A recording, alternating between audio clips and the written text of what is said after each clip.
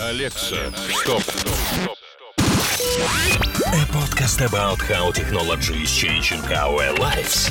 With Robert Belgrave and Jim Bowes. So welcome to Alexa Stop. I'm Jim Bowes. Sitting opposite me is Mr. Robert Belgrave. How the devil are you? Never been better, Jim. Never been better, because today I'm sitting opposite you indeed, but I'm sitting opposite you on a sofa rather than in our traditional studio in the Algarve in Portugal. And what a beautiful day it is too. It's very sunny outside. We could be at the beach, but instead we're inside recording Alexa Stop. I'm not quite sure why we're doing that.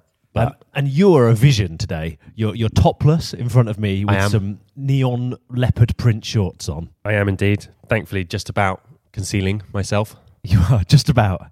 But if you get too excited during our discussion today, which you might do because there's loads to talk about, then who knows what I might be exposed to. Quite. And here we are with our holiday special. I know, 7 months ago, we started this adventure, making this podcast. Who'd have thought it would have ended up with us now holidaying together and still recording episodes? It's been a roller coaster and a good one at that too. Now, this isn't any villa. No, it isn't. This is Casa Felipe, the well-known Casa Felipe to those in the digital industry, owned by none other than Phil Jones, who is also our guest for this month. So excited to talk to Phil a little bit later on. I guess... what can we say about Phil, about what he does? He organises some events called Podge, which you'll talk about later. He does indeed. He's had an amazing career. Started off in the early days of digital, well, before digital, I guess, as a typographer, and then kind of saw the internet appear and just has an amazing life story, which we're going to hear later on. And he chairs the judges for the Drums Daddy Awards and all kinds of things he does. So we'll talk about all of that later. But I suppose really it'd be good to have a little bit of a chat about some of the things people have said to us this month. Yeah, we've had some contact, haven't we, this month? So there's been contact from the outside world. The amazing episode we did with Nick Earl last month covering Hyperloop got a lot of interest, and we had some, people just saying, oh my God, this is incredible. I thought this was all nonsense, and now I'm convinced from quite a number of different people. But we've also had none other than Sarah Matthews, who's got in touch, who, inspired by a previous episode of ours, has decided to put her iPhone in black and white mode for a week, and is doing a bit of a experiment on herself to see if it changes her relationship with her phone, whether having what previously would have been red notifications in grey makes them quite so appealing. 24 hours in, she says emojis are much less interesting, and that she's really noticing how sort of aggressive the colouring is on adverts on like billboards and on the tube, which I thought was intriguing. So very interesting. We're looking forward to hearing more about that experiment. And of course, one of the tweets that we saw this month was just highlighting that Nick's interview starts at 30 minutes, which suggests that some people might want to skip our part, Rob. Crazy talk, Jim. Crazy talk. Who would want to do that? I think, hopefully they gave us a chance. I would hope so. I mean, trains flying in tunnels is one thing, but listening to us banter, bit of playful chat. And talking about our banter, there's a couple of things that we need to do some fact checks on. We do. We have some corrections to print, I guess. So we've been talking about quantified self for a couple of weeks. Yeah. And you shared your DNA test with us last time. I did. And we discovered that I have the gene that means I have a slightly increased risk of getting AMD, which we thought meant that I might lose the ability to use my muscles and walk. But Nigel Gwilliam from the IPA informs us that actually that means I might go blind. So something to look forward to. Good look pun there. See what you did there? Yeah. And our second update is more of a clarification, which came to us from Louise Bliss, who's with us on our holiday here in Portugal, who wanted to confirm that I do indeed have a hairless back. Which is what your DNA test told us is exactly how it would be. And I can confirm, and Rob is turning around slightly now, that he is as smooth as a smooth thing. He's as smooth as a vodka luge. But not quite as cold. But not quite as cold, because it's very warm outside. It is. So, moving on.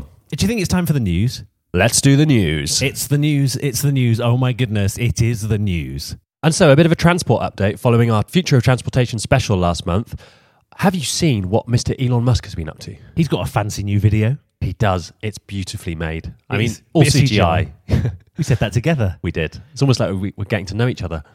Elon's company SpaceX out of nowhere announced a rather revolutionary new idea, which was to use those fancy rockets that they've been building. The reusable ones. The reusable ones, yes, those ones that can go up and drop things off at the space station and come back down and land. Well, Elon has proposed that maybe they could do city-to-city transportation. So I think the video shows London to Shanghai in 30 minutes via orbit. It's kind of like using the principles of a game of snooker to do international travel around the Earth.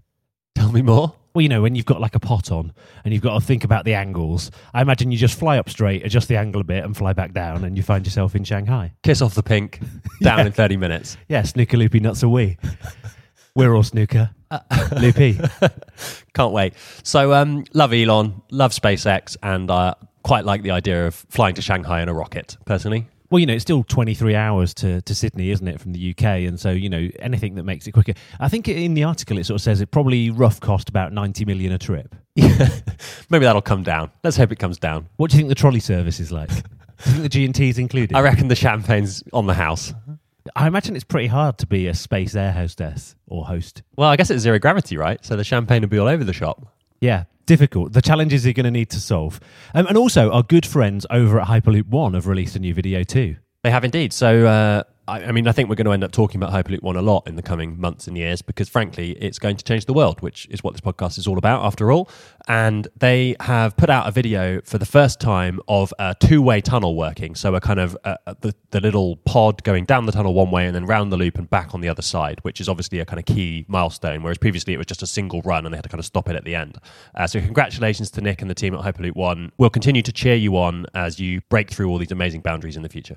Keeping a close eye. And of course, our good friend POTUS has been getting busy with the space program too. Indeed, or in this case, Vice POTUS, Mike Pence, who gave a press release recently, finally, after many, many years of what feels like a kind of dormant space program, announcing that they are going to that they've instructed NASA to land humans on the moon and establish a more permanent presence on the nuclear surface, which some are referring to as a sort of petrol station for the journey to Mars, which I think is fantastic news.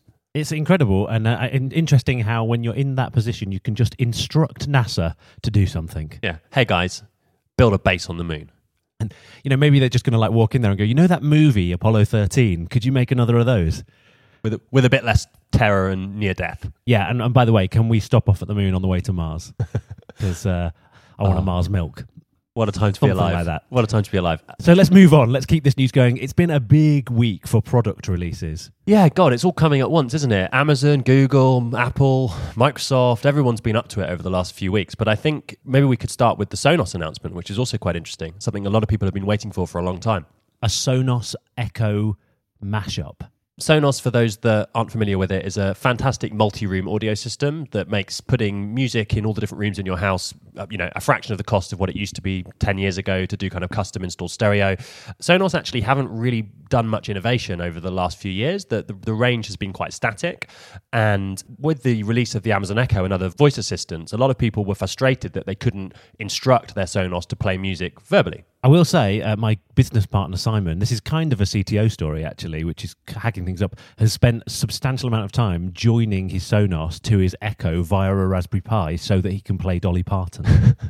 Yeah, there's a great blog about that on the Manifesto website. But I mean, that was one hell of a project and was way beyond the ability, definitely, but frankly, just the effort level that most people are willing to go to make something like that happen. So Sonos has removed the pain and have announced an official integration with Amazon Echo, and their next release of the speaker, which I think comes out at the end of October, has Echo functionality built into it. So full voice control of your Sonos system, to the rejoicing of the tech community. And do we know if that will then join up with an Echo in your home as well? Yeah, so I think they've sort of done a two-way deal so that all Amazon Echo devices will be able to do multi-room audio and music. And the thing that's really hard about that is syncing it up perfectly, because obviously if it's slightly out of sync across different rooms, you end up with terrible reverb, which obviously destroys the listening experience. So it's So you imagine the scenario: you're walking through your home in your leopard print neon swim shorts, and then all of a sudden you're listening to Girls Just Want to Have Fun, and it's not quite in sync in the two rooms you're walking between. It would be devastating. It's a terrible, terrible first world problem that you've described there.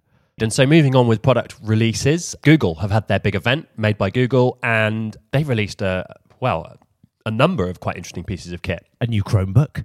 A new Chromebook. Is that the one you're excited about? No, a new not phone? Really. Is that the one you're excited about? The phone's sort of exciting.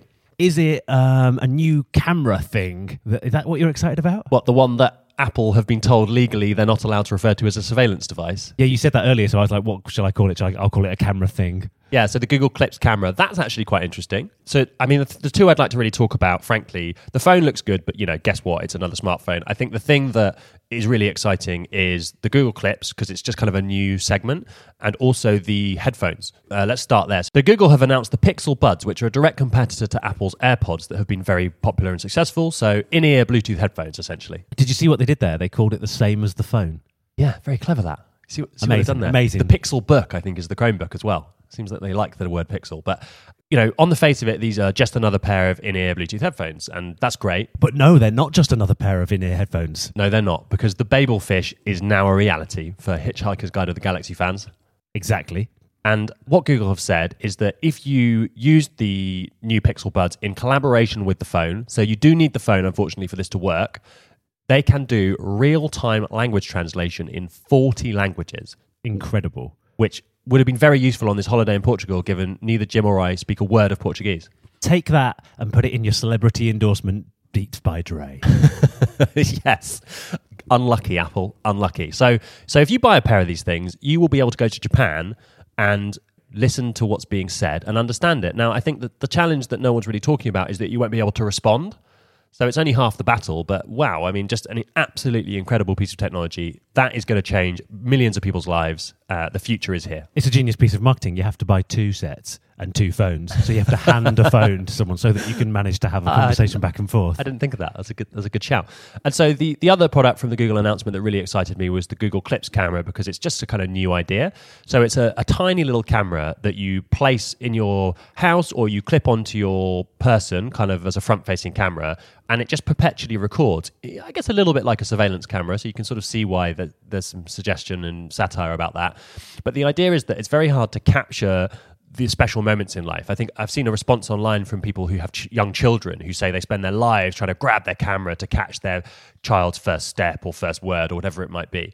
And so what this camera does, I guess it's a bit like a dash cam in a car. It just kind of constantly records and then allows you to take out the best bits. But Google's AI system aims to do that for you. So it starts to learn about the faces that it sees regularly, including your dogs, your pets, etc., and then kind of curates the stream of photos for you. So a really interesting new piece of tech, and I think it'll be fascinating to see how many people find a good place in their home for that. Imagine that. You've Been Framed 2020 doesn't need Harry Hill at all. No. It just automatically creates itself and gets sent to ITV. Yes, the Google robots will decide that the banana skin falls are the best. Absolutely. One more news story before we crack on with the show, a piece of positivity. Yeah, so this is amazing, right? So some fungus has been discovered in a Pakistani landfill site that eats plastic. And loves such a thing. And really loves it, yeah. So polyester polyurethane makes a delicious meal for the Aspergillus tuberculosis fungus. Say that again, Rob. What's it called? Rather not. But it offers a potential solution to our insane plastic problem. I think people don't really talk about this very often, but plastic is a massive problem in the world. Our oceans are full of this stuff. And I think it's something like 90% of plastic that is created ends up in landfill within 12 months, which is terrifying, right? So the fact that this fungus they've discovered uses enzymes to break down the chemical bonds in the plastic and then eats it is remarkable and may pave the way for a whole new method of waste disposal and an incredible way to clean up our planet and our oceans. You never know. We might even save ourselves. Let's hope so. So let's talk a little bit about our life of a CTO. No story this month. Yeah, I'm afraid due to this being a holiday episode recorded on location in Portugal, as you mentioned before, I've not had a chance to get a great story from my CTO. But the other thing that came out in the Alexa and Echo product announcement this month was the ability to do phone calls via the devices. And it's something that Google have added to their Google Home pods as well. And I understand that my CTO has been having great fun doing phone calls with our infrastructure manager at Wirehive using nothing other than his Echo. I get the impression they've been ringing each other just for the fun of it. And it occurred to me that actually they probably don't make phone calls very often, so it's a bit of a novelty to do so. Yeah, it could be the return of the phone call. Brief hiatus, anyway.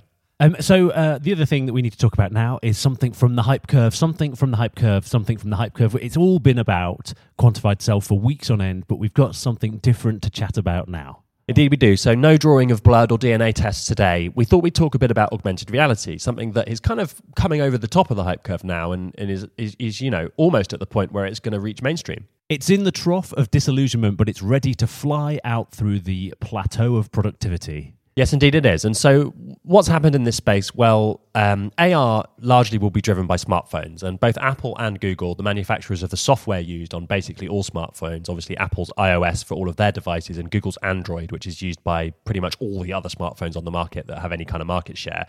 They've both released updates to their platforms called AR Core and AR Kit, respectively, which make it much, much easier for people to make incredible AR experiences. And already we've seen over the last few weeks some quite entertaining deployments of that, but also some kind of magical and artistic ones as well. So just a couple we'd like to focus in on. The IKEA AR app is frankly incredible, and we're not sponsored by IKEA, but this thing is so cool, it's well worth downloading and having a play with. We're not yet sponsored by IKEA, but we do love their practical and good value furniture. We do indeed. If you work for IKEA, do give us a call. But one of the videos I saw, which was fantastic, was the launch day of iOS 11, which is the Apple update that made this possible.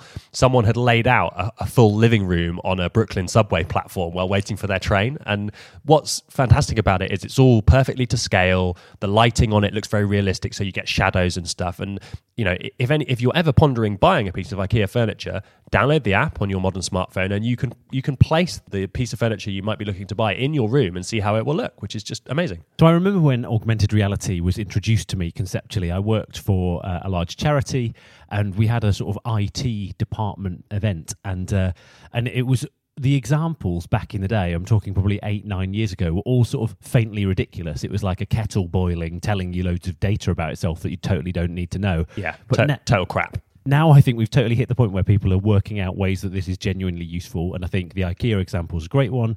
And I think Airbnb have done a concept where you record videos and have an AR experience describing how to use a home when you take over an Airbnb. Oh, that's cool. And so you sort of walk around the place as you arrive with your phone out, looking around, and as you point at the TV, the landlord's voice says, "Oh, the TV's a bit unusual. You press this button to get Sky or whatever." Exactly, and it's more of a concept that they're experimenting with. They've not fully released it yet, but it points in the direction of here's a way that you can use AR that's genuinely useful, and I think the IKEA version does the same as well. Yeah, and for me, I think AR is amazing because it bridges that gap, right, and brings technology into the world around us. Our episode with Dan, where we talked a lot about how we need to get ourselves out of our phones and back into the real world, and also with Pete Traynor, sort of similar subject. And I think AR is the way that's going to happen. So really exciting. And the other AR story I wanted to cover was the launch of the Snapchat art platform, which is a fantastic concept. Have you seen that? I did have a quick look. There's exciting inflatable balloons involved. Yes, there are, and let's hope it goes beyond inflatable balloons in the future. So this is the idea that why not allow people to place works of art, statues essentially, maybe graffiti and things like that in the future, in the physical world using augmented reality, so that the things are invisible if you're simply standing there using your human eyes. But if you get your phone out or any kind of augmented reality device and look through your phone at the space, obviously using the camera in the back of the phone to kind of bring in the space behind where you're holding the phone. I've explained that badly, but you probably get it.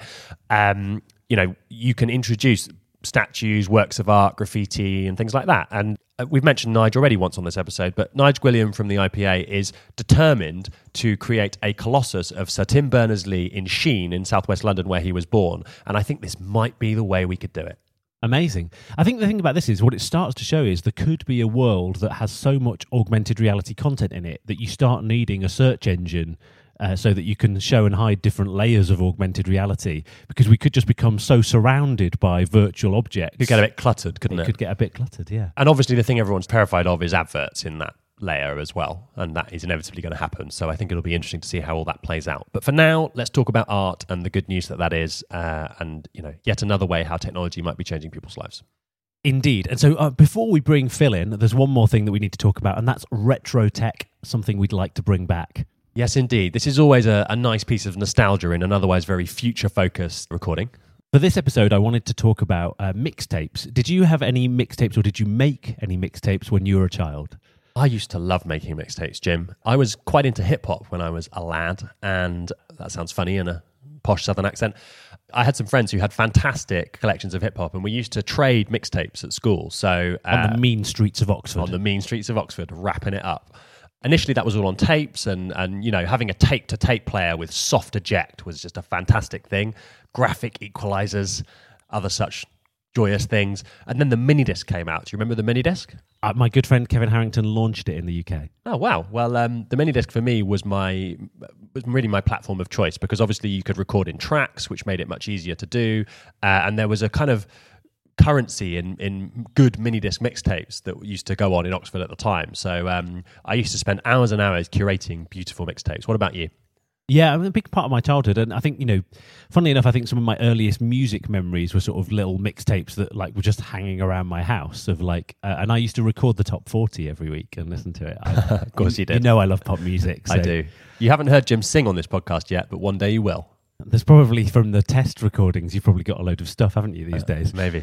You've heard me sing the jingles. Mixtapes, I think, are an amazing thing. I think in some ways it's a bit of a lost art, but then there's been a bit of a rebirth of it. And I certainly remember, when Jamie T launched, he did a bunch of stuff making mixtapes.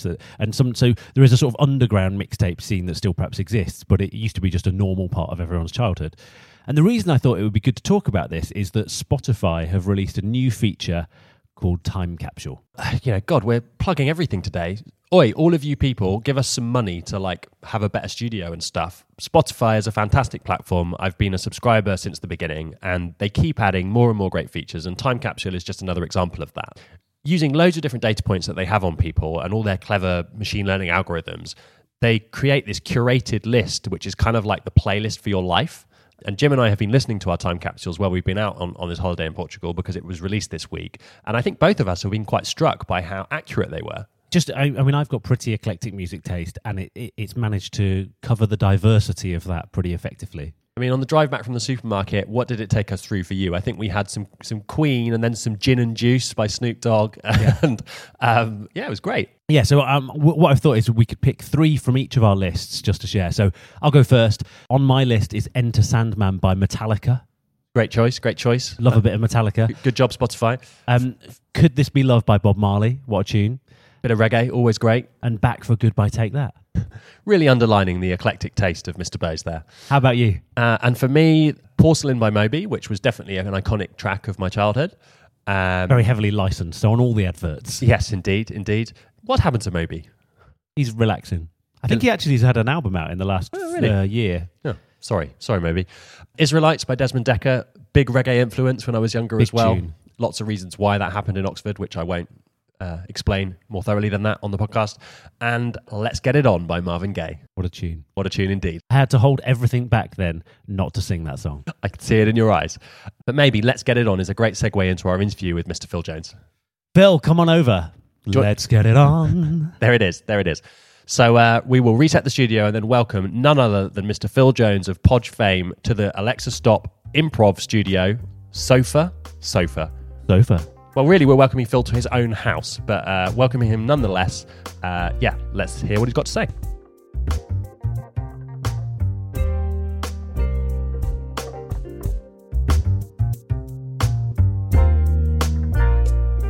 So, here we are, Alexa Stop Holiday Special, coming to you live from Casa Felipe in Portugal with the man himself, Mr. Phil Jones. How's it going, Phil? It's going well. You can call me Felipe. Seems appropriate when in Rome. It's beautiful here. Like, the sun is shining outside. We've closed all the curtains, come inside to record a podcast. So, what can you do? I know, but we've left the wives out there like soaking up the sun, so that's fine. That's keeping everyone happy. And we've got beers. We do. The Superbock, the beer of choice in Portugal, I understand. Very nice. Yeah. But I've gone for Sagres because I like to be different. Well, we'll talk about that later. We'll come to that. I mean, where should we start? Phil, I think I'd love to just talk a bit about Podge. So many people know you for the legacy, I think it's fair to say, that is Podge. Where did it all begin? Podge was accidental. It was not a plan. There was no plan that Podge would be any more than a one-off launch, and it didn't even have a name. So the name Podge came after the actual thought of doing something. But it was in the 1980s when I had a business called APT. It's a type business, and all my clients during the 80s were creative directors, designers. And towards the end of the 80s, it got really tough. And a lot of the companies that were my clients for 10 years were all struggling. And they were struggling with the advent of technology. Apple Macs had come in, and that was a massive leap for most of them. You know, people who were used to doing everything drawing it on a piece of board were suddenly actually having to do this themselves on a computer, which like designers were not into, apart from the fact they can't spell. It's just that. But the Podge connection is just that all of those people were my clients, and they used to send their work out to be done by us. They didn't do it themselves. It wasn't something that they did in-house. They would send it out, and we would turn the work around overnight, a 24-hour studio, and deliver it back to them at 8, 9 o'clock in the morning. So when they got to their offices, it was all done. And we sold our business and actually did really well. The three of us, myself and 2 partners, we sold the business in the 1980s on a 3-year earn-out.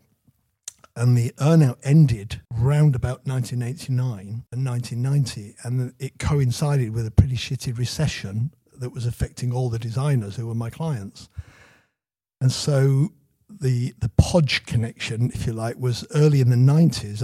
I'd made the transition over to running a different studio. I'd sold my business, started again. And the early signs of digital were people asking for interactive CD-ROMs, and they wanted something they'd done traditionally, like the Creative Handbook. They wanted to know, could we do the Creative Handbook, but can we do it with using new technology, which then was not the internet, which then was an interactive CD-ROM. So what was previously print, suddenly everyone wanted to do something a bit more modern and interactive. Yeah, not instead of, but as well as. Right, okay. So they'd have a Creative Handbook that was still beautiful, glossy, where it made its money because they sold adverts to people in this beautiful book. But at the same time, they were thinking a lot of newer people are going to prefer to see this in a different format. And that format at the time was CD. But it was while I was, and this was early, this was 93, 94. So probably you had these sort of PCs that were starting to come with a CD-ROM at home, and some of the magazines maybe had the odd CD-ROM on as well, some of the early ones. Yes, that's right. And maybe Encarta was getting shipped. That was the big encyclopedia that Microsoft used to send out. Yeah, these were big, and these were huge changes for the design world, because the designers, they were not interested in technology in any shape or form. So technology was bottom of the list of things that like attracted them. They were into something, how beautiful the paper was, that something was going to be printed on. There's something magical about choosing paper. So I know this is a technology podcast, but and I've done it I've probably only done it 2 or 3 times in my entire career where I've had the opportunity to choose paper for something, and it is a sort of magical experience. Yeah. Well, that would be the things they'd enjoyed doing, and all of a sudden they were faced with these challenges, and so they were all keeping in touch with me because they'd known me 11 years in a different world. They were keeping in touch with me in this new world because they thought I was someone that understood what they wanted and sort of people they were. But it was during that period I realised how many of them had suffered in the 80s, and actually how many people who were brilliant at what they did, winning tons of awards, like running fantastic businesses, but they actually weren't surviving. And there were several that went bust. Right. And there were small design agencies that, Small Back Room went bust, Smith & Milton went bust, Michael Peters went bust, Rodney Fitch. And these were all household names. These were people that were my clients. And I realised they never talked to each other, because they actually, these guys, they only see each other at awards ceremonies where they're all on different tables. They're all there with their own staff. And when they've won something, they're there with their client showing off what they've won. But they would never sit on a table with someone that was their rival, because they would see no point in that. It's like, you just don't sit down with rivals. And it struck me that actually if they had have sat together more and spoken to each other more, that a lot of them would have survived the recession. Yeah. And it just wasn't normal for them. So I phoned, there was no email in those days. It was phone or fax. And I phoned 6 owners of design agencies, and who I'd had a lunch with at the Oval Cricket Club 4 years earlier, like just a whole afternoon of watching cricket, getting drunk, and actually really enjoying ourselves. And they were all rivals and owners of design agencies. And I just said, wouldn't it be nice if we organised a lunch and if each of us invited one guest at the same level, i.e. own a level, and I'll organise the venue. I'll actually choose somewhere really, really cool as a venue. I will pay everything, and then we split it between all of us. And that would, as there'd be 7 of us, there'd be 14. So, and they all thought, this is like a really good idea. Let's do it. So let Phil organise it. And I chose Quaglino's. And Quaglino's was the hottest new restaurant in London. It was designed by Terence Conran.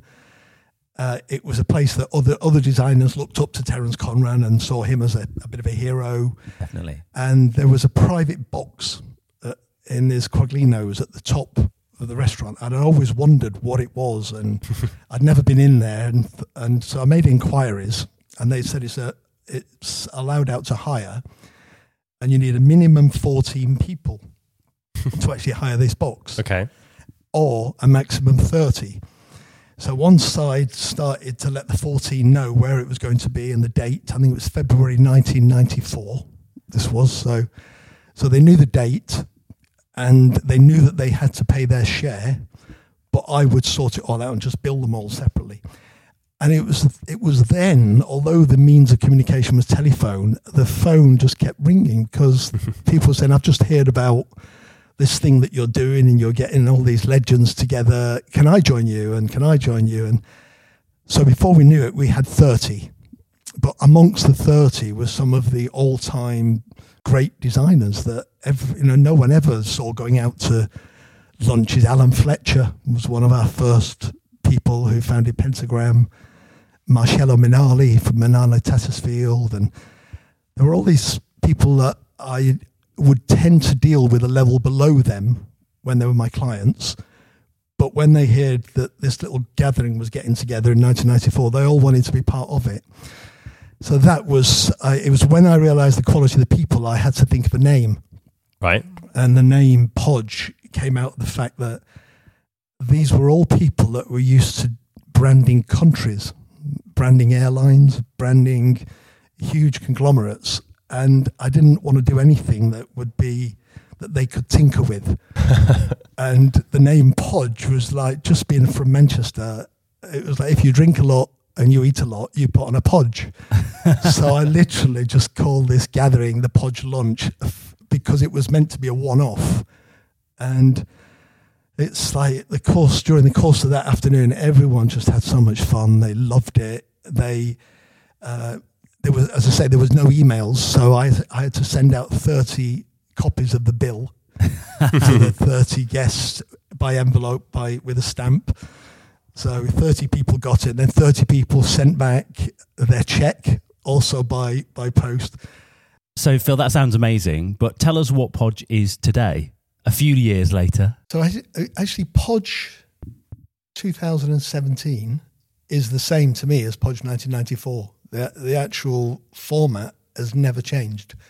There's a few more of them, though. There's the numbers. The numbers have changed, the numbers of people in the room, but the way it was set up, it was always set up to be like senior people that were all sat around a table talking to each other, and none of them would be from the same company. They'd all be rivals of each other in one way or another, but they would all be at a level where they could have sensible conversations, help each other out. And over the years at the various Podges, we've had 2 weddings. 2 weddings, 5 children between them who just met because of the seating plan. Umpteen people that have met at Podge and then joined together in business. In fact, you guys work with Adam Graham and Spencer, and they met at a Podge. I don't know whether you know that. That was at a Podge. There were several agencies who've sold their businesses just because the person they were sat next to was someone that they got on well with during the course of the lunch. So, and there's no commissions. There's no community, isn't it? You've created this kind of incredible gathering of people, and it, like you were saying before, people come, they're open-minded, they're happy to break bread with their peers. It's not competitive. They share war stories, they make friends, they build business partnerships. It's sort of And from my point of view, I can certainly say that I've sat next to someone that I've just in a small way. I was looking at employing someone. I saw that they'd worked for someone that I'd sat next to at a Podge. Yeah. And I sort of dropped him a line and said, what's this person like? And it's, that's a big help to a small business, because finding out if potential hires are a good idea is makes a big difference.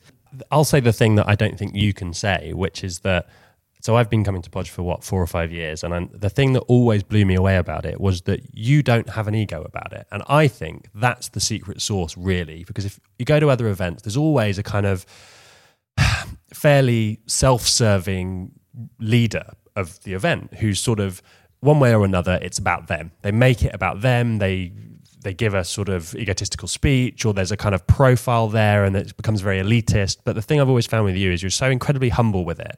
And, you've always got your family there around you, helping you organize it. And it just feels really intimate and very honest. And like, you're not doing it for personal gain. It's always, and I think that's one of the real keys to why it's worked and why it's stood the test of time, is because people feel privileged to come, and like it's an honor to be there.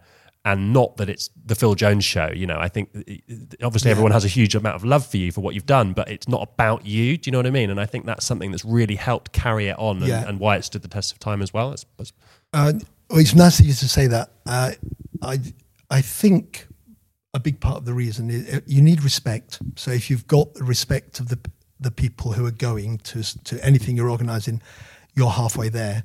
So with that first launch in 1994, I had the respect of all those designers from throughout the 80s, because I'd actually sold my business, and I'd done something that they all would love to have done. Some of them went on to achieve it, and some of them didn't. But they all actually knew that I was one of them. I was actually someone that had started something, built it, done it the same way as everyone else does. And I was someone who'd come out the other end successful. So when I suggested all getting together for lunch, it wasn't a loser. In their minds, it wasn't one of their own. It was actually someone that was a little bit outside of their own. I wasn't a designer. They were all designers. I wasn't a designer. I was a typographer. So I was actually, in a way, it was someone who they had warm feelings towards anyway. And therefore, but I was also no threat to them. And I think the other thing is I tried to pack it all in. On the 10th anniversary of Podge, I packed it all in and stood up at the Atlantic Bar and Grill and told everyone it was going to be the last lunch. And that's because I was leaving my full-time employment, and I wasn't going to have a PA. I wasn't going to have my own studio. I wasn't going to have any of my own creatives. And it was just me. It literally was just me and my wife, Babs. And I thought now is a really good time to pack it all in, 10th anniversary. And everyone who was in the room at the Atlantic on that day signed the back of a Guinness poster that you guys have seen, because it's here hangs proudly in your kitchen just behind us, doesn't it? In the kitchen in Portugal. And it was my leaving do for Podge, so the end of Podge. But what happened in the bar afterwards that I saw and heard from loads of people in the room is that they were all saying you can't stop doing Podge, because none of us would ever do it. We love the idea that somebody gets us all together once a year, and it's not going to be any of us, because we can't stand each other. It's like, we're rivals. We're mates for one day when we come to your event, but actually we're not mates really. And they said, what about if we all offer you all the services you need, whether it be design, artwork, secretarial, telephone help, whatever you need, use us as the people to do that. And that one of us every year will volunteer to take on the project.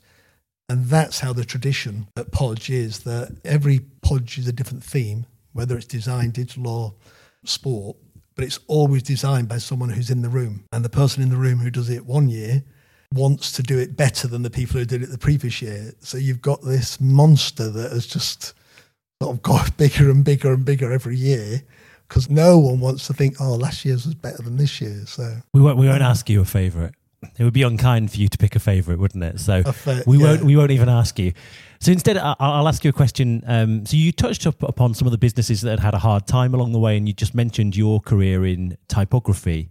What do you think has enabled you to deal with the changes that have happened through technology across your career, where some people have perhaps struggled? There's no easy answer to that, but I am surprised that I actually don't know anybody else that's done it. I actually don't know anybody, and I know a broad range of people, but I think because my apprenticeship was actually in hot metal, which is as far away from technology as you can possibly get. So that every character that you typed was a piece of lead, tin, and antimony. Those are the three ingredients. I mean, that is technology. It's just not technology from the current century. It's mechanical technology. Yeah. So this was a machine called the Monotype Caster and another machine called the Monotype Keyboard.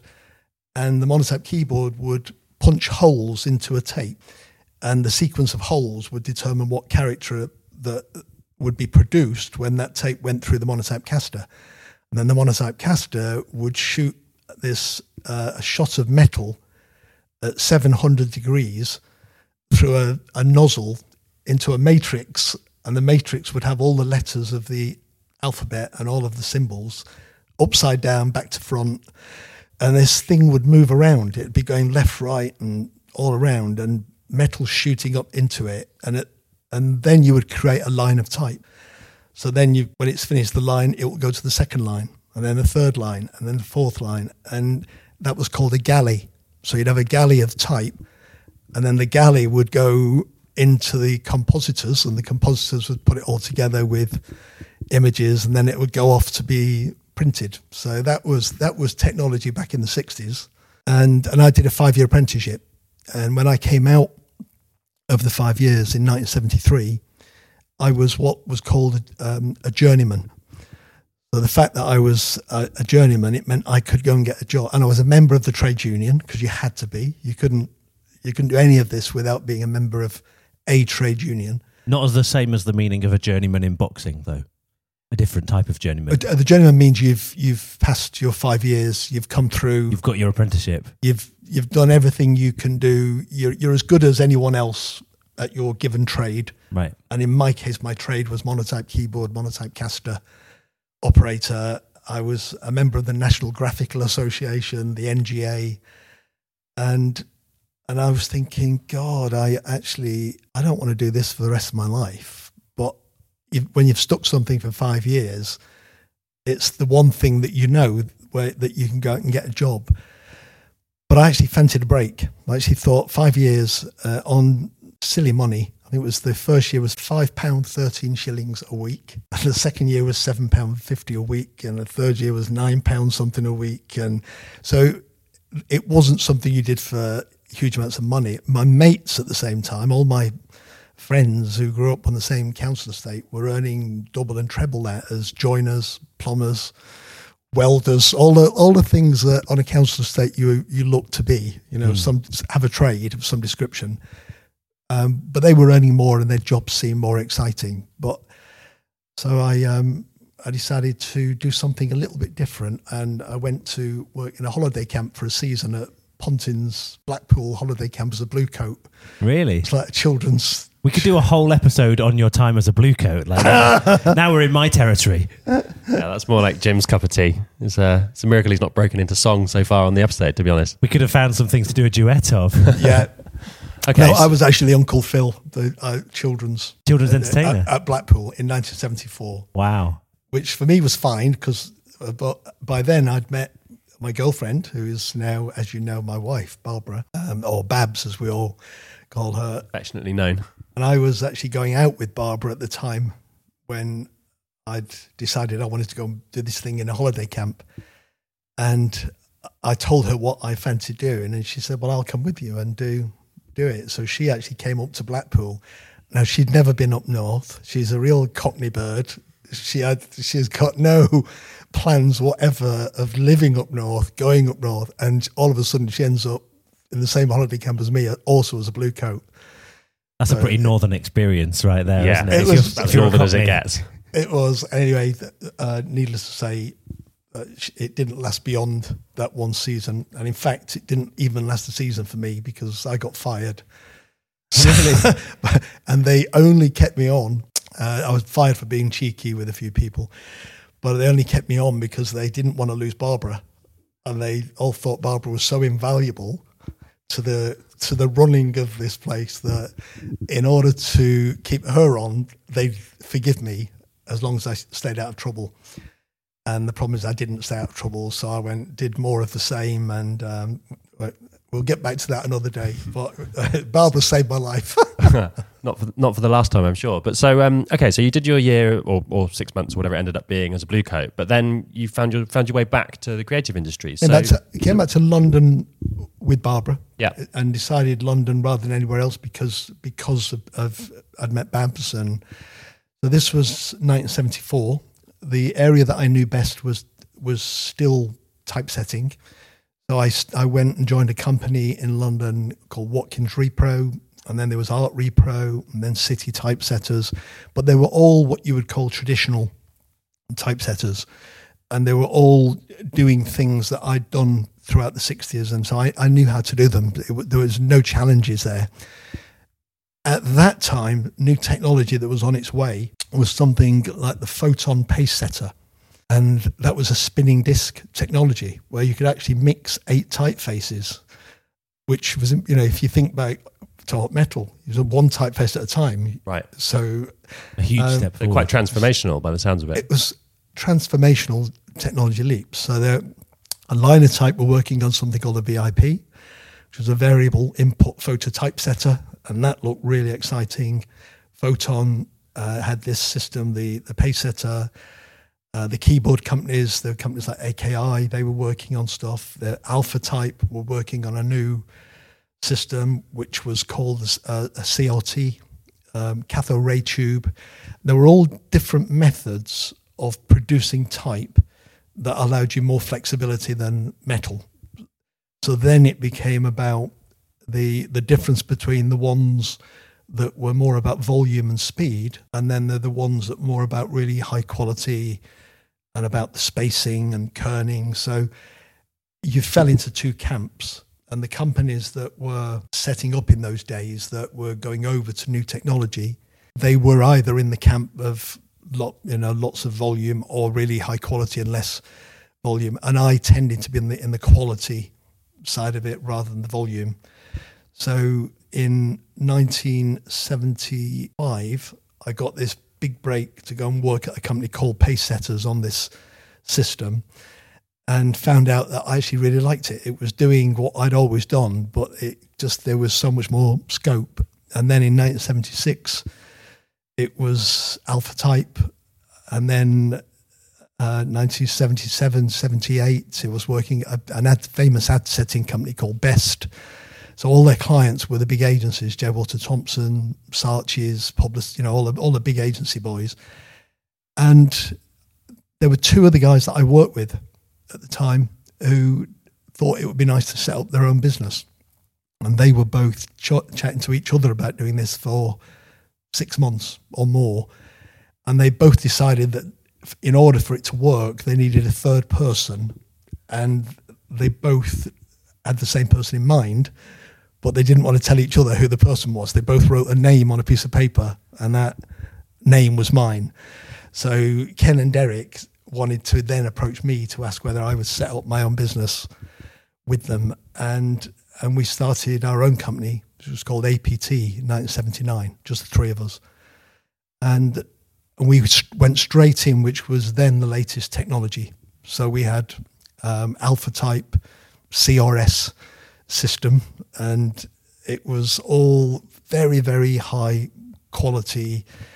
And the work that we were doing was there was a lot of attention to detail on the spacing of everything, the cut of the typefaces. That most agency people, they only wanted to use a particular cut of the typeface, so you couldn't just say to them Times Roman or Univers or Trade Gothic, whatever the typeface was. They'd want the Berthold cut of that face, or they'd want the Linotype cut. So the typeface became as really important, and then it's how that was typeset and what was the spacing like. And this sounds all very boring in this now new world of digital. It's just something it's an art that's been lost, isn't it? People just don't give it that much care and attention as they used to, and it's fascinating hearing about how it was this incredible art form, and it was an obsession, wasn't it? Really, for a lot of people, it was an obsession to the clients, and it became an obsession to me. It was the thing that I really loved doing, was taking a piece of work to a designer and saying, "Hey, that's what you sent us, and that's what I'm giving you back," knowing that they were going to think what they got back was an improvement on what they'd sent. So the name APT, the name of the company we started in 1979, APT, came from the letters ATP, and ATP was the Linotypes. Linotype had developed something which was completely new. It was the first in 1977, and it was an advanced typographic program. And it allowed you to automate the kerning and spacing, which was something that prior to that had to be done manually. So if you for instance, had a word that ended with a Y, and so you'd have the shape of the Y would have an angle to it. So if you just put the full stop after the Y, where it would normally fall, the space wouldn't look the same as the space between all of the letters, because the Y would create a bigger gap. So manually, people like me would go in and just do that automatically. Every time you were typesetting, you would automatically be doing all these clever little things. And all of a sudden, Linotype brought in this technology, which was phenomenal. And it was ATP. So when we started, because our emphasis was on quality, we just called our name APT. And my partner, Derek, also thought it was good to be at the front of the Yellow Pages. So it was really that corny. Always pick a company name with A, certainly back then anyway. Yeah. And that was it. That's how we started our own business. And then we kept up with all of the technology, the changes that happened in technology throughout the 80s, but they were all manageable changes. There were questions of what typesetting manufacturer, what particular type of system they would use, whether it would be CRT technology or whether it be spinning disk or whether it be glass grid.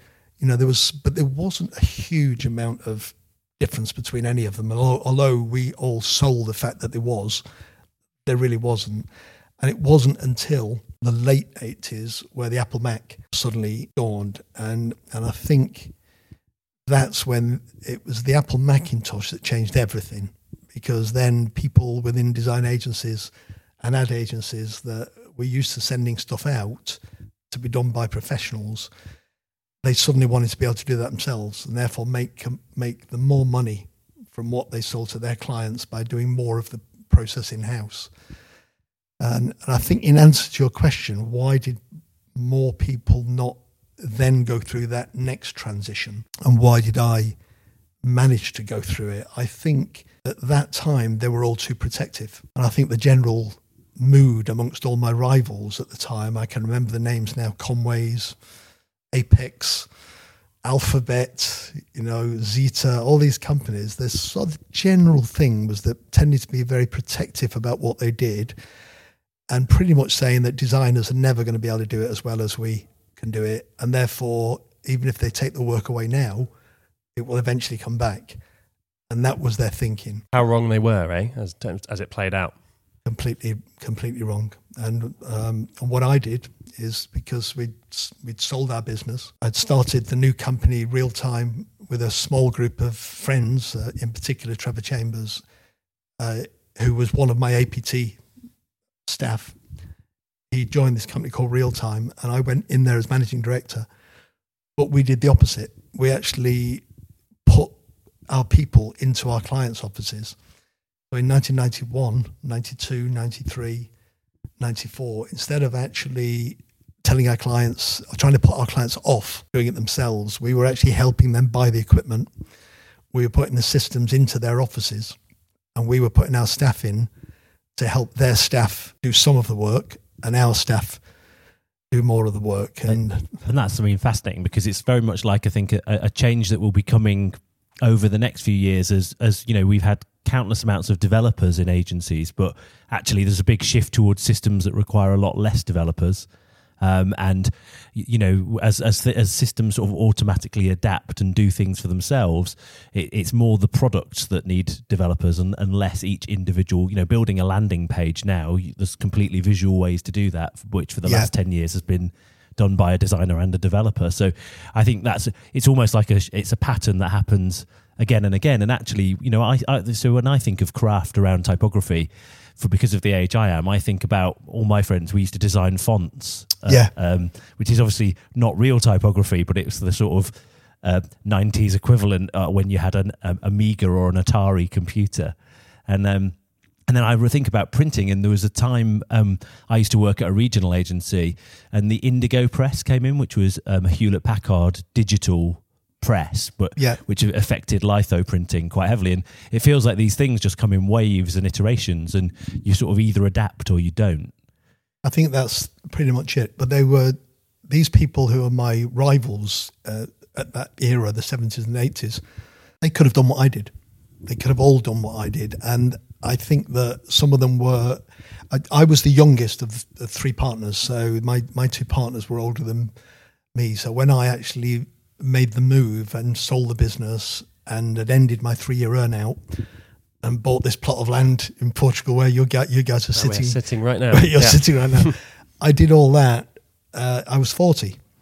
So 40 years old, you're really young. You think, what's next? And for me, what's next was not typesetting. It wasn't typesetting in... It wasn't more of the same. It was something new. It was an evolution. It was looking to what was coming next. Yeah. And what I did is I had a year's sabbatical in 1990 to 91. I couldn't work with anyone in opposition to the company I'd sold. I'd sold my company to an advertising agency.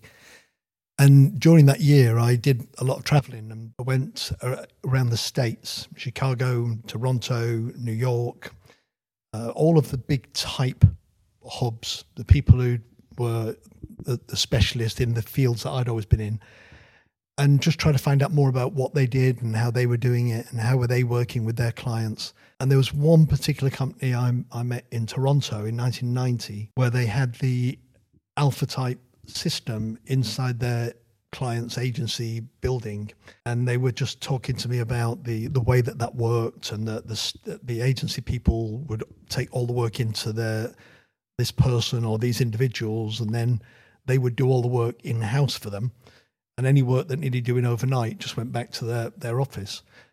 And so by the time I came back to London and started real time in 1991, that was in my mind as being a really great way of working, because you're never going to stop your clients wanting to make more money out of what they do and have more control. That's unstoppable.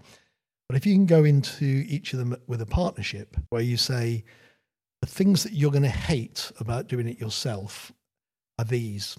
You're going to hate the fact that all of your staff are going to take 4 or 5 weeks off a year holiday. And when they're not there, you've got to replace them with someone.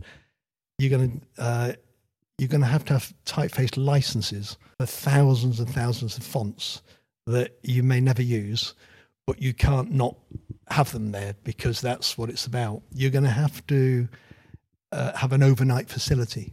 No matter how many people you have in-house, it's going to be seasonal. You're going to have times when you're going to be really, really busy, times when you're quiet.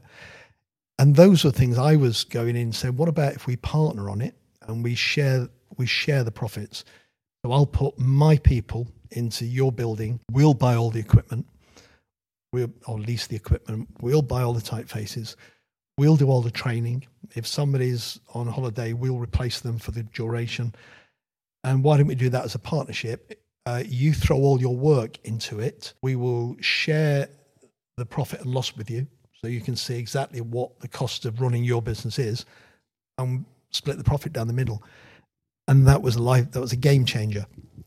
So that was, for me, that was because by then my other two partners weren't with me. So then I was 41, I think then. And then it was doing something a different way where it wasn't by committee. It was just saying, this is something I think would be a great idea, let's do it. That turned into be amazing, because what happened then, the spin-off of that, was that in the early 90s, when they were starting to get digital inquiries, the agencies from their clients, they were going to the people that they already trusted and saying, could you help us with the CD-ROM? Could you help us with not the internet then, because that came a little bit later, but it was all those things that weren't traditional. And we just said, whatever you need, we will do it. And then you become the people that everybody goes to. And then in 1996 was the breakthrough year, because digital was there and people were talking about websites, but it was really not many people had websites. And I, through football, which is, as you guys know, is my passion, through football, I'd been working with a company called London Graphics, and there was an England football shirt. You've actually seen it because it's downstairs at the villa. There was an England football shirt signed by all the England team in 1996 for the Euros, and it was being auctioned off or raffled off, and it was an event that Canon was sponsoring, and it was Canon who was sponsoring this the football that actually had the shirt signed by all the players, and I won it. But they presented the shirt to me in my office, and the guy that presented it was a guy called Alan Luck. And my luck was in when I met Alan Luck, because he was about 6'6", and after he'd done the photo shoot, handing me the shirt, he said, "What do you guys actually do here?" And I started to show him around, told him what we did in the company, and he said, "Have you ever done a website?" And I said, "Oh yeah," shaking his head currently. "Oh yeah, of course we have." I was thinking, have we actually ever done a website? And he said, "No." He said, "I've just got the job of building the first ever website for Canon." So this is Canon UK, one of the biggest brands. And he said, if you could help me write the brief, he said, "I'm going to have to put it out to tender, but I'll just make sure that you're in the tender." And we did. We helped them write it. And then Trevor Chambers and myself and Peter Peterson, a little gang of us that were there, we went and pitched to them and won Canon UK. So there's a couple of things, and we've been talking for ages, Phil, so we're going to have to wrap up. I'll let you go and catch a plane. You'll miss your flight otherwise, much as we'd love to keep I'm going. leaving in 10 minutes. There's a thing I can say about that is that, so what I've taken from it is saying yes and working out how to do it seems to be a theme. I can also say that my team are pitching to Canon tomorrow. Wow. Are they really? Yeah. Full circle. Amazing. Well, from Canon UK, we got Canon Europe after that. And it was just... I'll tell them that's what they've got to do. Yeah. But then we picked up Diesel. We did everything online for Diesel, but the Diesel lead came through Canon, because the guy working in Italy at Diesel said, "Just seen the work you've done for Canon. It's brilliant. If you can do that for a ship brand, think what you can do for my brand." So we've picked up Diesel, and it was so... But I think... The flair of fashion. Yeah, I think enthusiasm, hiring really good people, creating a vibe in a company where everybody wants to work there and stay there. In that period when it moved over to digital, everyone was trying to steal our staff and take our best people. And it's not when things are quiet when you need to worry about people going. It's when everybody needs them. Everyone else is growing as well. And everyone's and that's when it's more than money, and it's more than people going into work for a salary. It's where you've got this sort of X factor, something a little bit special. And that's what I think made real time really special in the 90s. And a lot of the people who now come to the digital podges are people that were young lads just starting their own agencies in 96, 97, and now they're all multimillionaires, quite a few of them actually. So, well, on that note of success, yeah, on multimillionaires. Wow, that felt like an amazing journey through the 80s and 90s, from typesetting to digital. Podge stories. Any final thoughts, Jim? My thoughts are that we could talk to you all day and all night, Phil, and we've given Rob a tough job editing this, but that's okay. Thank you for your time, and thank you for inviting us. You're welcome. And this is on the day that Monarch Airlines has gone bust. Barbara and I are on our way to Faro Airport, and thank God we're with EasyJet. So, and you won't hear that said very often. But today everyone's happy about EasyJet. So, exactly. So see you guys. Enjoy Casa Felipe. So that's it. Episode 8 of Alexa Stop, all tied up and done. A few things that we should say. Why not get in touch with us on Twitter? What's our Twitter handle, Rob? It's Alexa_stop. Do get in touch. And there's some big news. There is some big news. We are recording our very first live show, Alexa Stop Live, and we'll be doing that in late November in the Shoreditch area. So if you'd like to come, use that Twitter handle, drop us a note this month, and you can be in the audience while we do this live for you.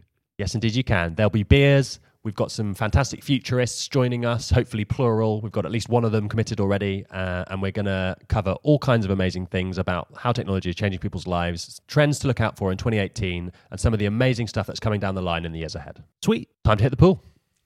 Splash. Thanks for listening.